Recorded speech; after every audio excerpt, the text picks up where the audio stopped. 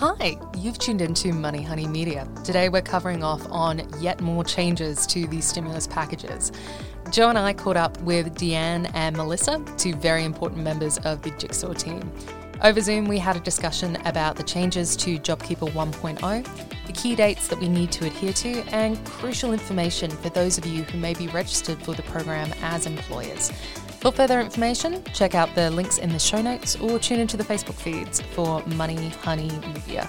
Thanks so much.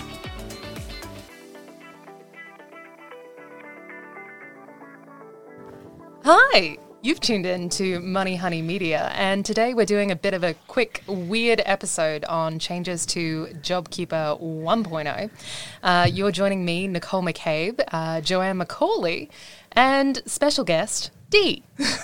Guys, do you want to say hi? We've also got Mel there as well. So we've got a bit of jigsaw girl power going on here. So we thought we'd have a bit of a group discussion about JobKeeper 1.0 changes, or 1.2 or 2.1. I don't even know what it's called anymore. Totally lost with this. So, So hi, Dee. Hi, Mel. Hey, Jo. Okay, so we're sitting here waiting for the JobKeeper 2.0 to go through Parliament at the moment, and we were about to try and put together a webinar for everyone to explain what was going on with it, and just decided that rather than do that and then get it all wrong because it gets changed again and again, we would just talk to you about what's probably the most urgent thing at the moment, which is the changes to the employee eligibility to the current JobKeeper that is going on.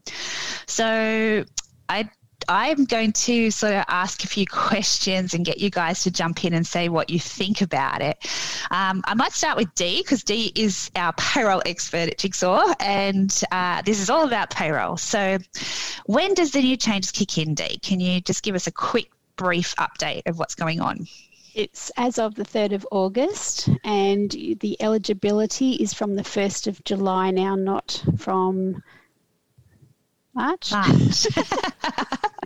No, that's right. So what that means is those of you who are already in JobKeeper need to actually retest your employees to see if you have anyone new eligible. And Nick, do you just want to explain why that's really important that they get that right now? So there's a couple of reasons that's really important. JobKeeper itself has functioned as a one-in, all-in program from the commencement. So that means if you have one employee that's eligible and you've enrolled for the program, if you have any new additions under changes to legislation, we've got to get everybody on the books. The second reason it's important is obviously you can receive a subsidy for these employees who are being added. So really worth running through and checking changes to people who may have been casuals at the time and hadn't reached the casual requirements of being engaged for longer than 12 months. You may have taken on new staff before 1 July, so any new staff additions, or you may have had some changes to your employee engagements. So if they've changed from casual to part-time or permanent full-time, they'll need to be considered for the program.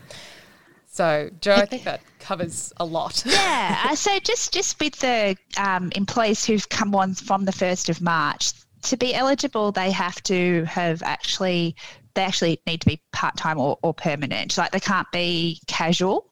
So, Mel, do you just want to talk a little bit about the casual test? Like, as in, do you want to? Do you look a little bit stunned there that I'm asking you a question? I was planning on being a silent contributor. Oh, no, we need your voice in here too, Mel. So yeah, just a little bit about what constitute, that it has to be a full year of being a casual. Oh, yes. So they have to be, if you're a casual, they have to be employed as a casual for full 12-month period. If you wanted to add. But one thing I think maybe we could reiterate is, do they need to retest the previous employees? So I don't know whether you wanted just to let them know they don't. No, well, that's will ask letting them know that we don't. Yeah. So just in case people are out there going, do we have to retest those employees? Well, no, you don't. No, we don't. So, okay, so let's assume that we have found that we have got some new people who are eligible. Dee, what would you be suggesting to the people to do with those people to make sure that they do get the JobKeeper for them? First of all, they have to send out the nomination form and they have to fill that in, and just checking that maybe if they've got another job, are they receiving it anywhere else, the JobKeeper? if they are, should they be? And then just having a look on the payroll, what they've been paid to. Do they need a top-up?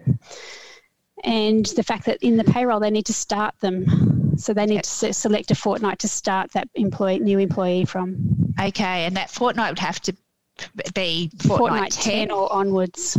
That's correct. So if it might be that they are eligible, but they aren't eligible for fortnight 10 for some reason. So we have an example that we were talking about today where there's a staff member who has 2 jobs and they've actually moved over to a full-time job, but they were getting JobKeeper from their part-time job. Now they need to actually get it on their full-time job, but we need to make sure that the part-time job has stopped getting JobKeeper, because you can't get it twice, can you? No, you can't.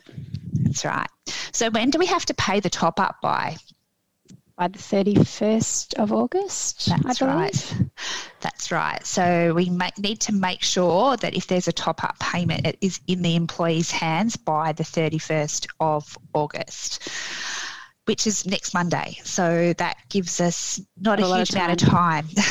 Now, it actually, there has been something put up on the ATO website about the fact that they need to have actually nominated that they wanted to be getting this within 7 days of the period. So there's some little bit of issues there, but I would think if you have decided that someone is eligible for JobKeeper and they have filled out the form and you have paid them by the 31st of August and everything seems to be going through okay, I would imagine that will be sufficient for you to get that JobKeeper for fortnight 10 and beyond. Nick, have you got something else you want to add or anything else? Because I tend to take over a little. No, I was probably just going to do a recap summary of everything that Dee and Mel said quite well. So welcome to changes to JobKeeper 1.0. So this is the program that concludes on the 27th of September 2020. We have a new potential for employee additions. So if you are currently receiving JobKeeper or maybe eligible for JobKeeper, have a look through any new employee additions from 1 July on the books. So they had to start before 1 July, be on the books at 1 July. Make sure that they are or are not eligible. If they are eligible, have them fill out a new JobKeeper nomination form to be submitted and held on record. Then make sure your payroll software is updated to indicate from fortnight 10 that they will be receiving the payment, and do a quick cross-check to make sure that they've received a minimum of $1,500 gross. The fortnight ending. Ooh, if someone can chuck me the fortnight ending, I might just have to edit this bit out. JobKeeper key dates. Fortnight 10 ends on the 16th of August. Perfect. So make sure that we've updated them for the conclusion of the August fortnights before the 31st of August 2020. So the cash needs to be in their hands. Remember, your bank cutoff will change depending on who you bank with. So get that all sorted. And if you have any questions at all, as always, get in touch with a tax agent. We are a tour de force at Jigsaw Tax and Advisory, but that doesn't mean that you're in this alone. So reach out to your tax agent if you have any questions on the program. Jo, I think that's it. Dee, Mel? Yeah, anything? I just wanted to add one thing because I did have one. Sorry, because I've always got something to add. As my husband says, I always have to have the last word. But one thing I just want to remind you is that all of the criteria that applied before is exactly the same. So they still can't get it if they're not a permanent resident or an Australian citizen or someone from New Zealand on that special visa, which number I completely cannot think of right now. But effectively, if you're a student that's over here on a student visa or something like that, they're not going to be eligible for JobKeeper. So just remember that if you're not sure, go back to the original rules and read them and make sure that you're giving it to the right people, not to someone who potentially isn't eligible for it, because you might get caught out on that. So that's all I have to say. Thank you, Mel and Dee, for joining us today. Much appreciated, guys. Thank you. No worries. Thank you. And we'll be back with more soon, I'm sure. In summary, a confusing program, but just keeps on changing. So every time. All right, guys. Thanks so much for joining us. We will catch you next time. whilst it can feel like it, this podcast isn't all about COVID. This certainly isn't the end of stimulus support changes, and we've found ourselves operating in a significantly different environment to when the podcast began. Whilst we may be JobKeeper heavy at this point, keep tuning in for more interviews, quick tips, and business-based knowledge delivered free to your ears via Spotify, Apple Podcasts, and Buzzsprout. We'd like to take a moment to thank Jigsaw Tax and Advisory, our constant think tank of brilliant accountants who specialise in more than just tax. You can find out more about them at jigsawtaxandadvisory.com.au. As always, we'd also like to extend our thanks to Joel, our underpaid production guru.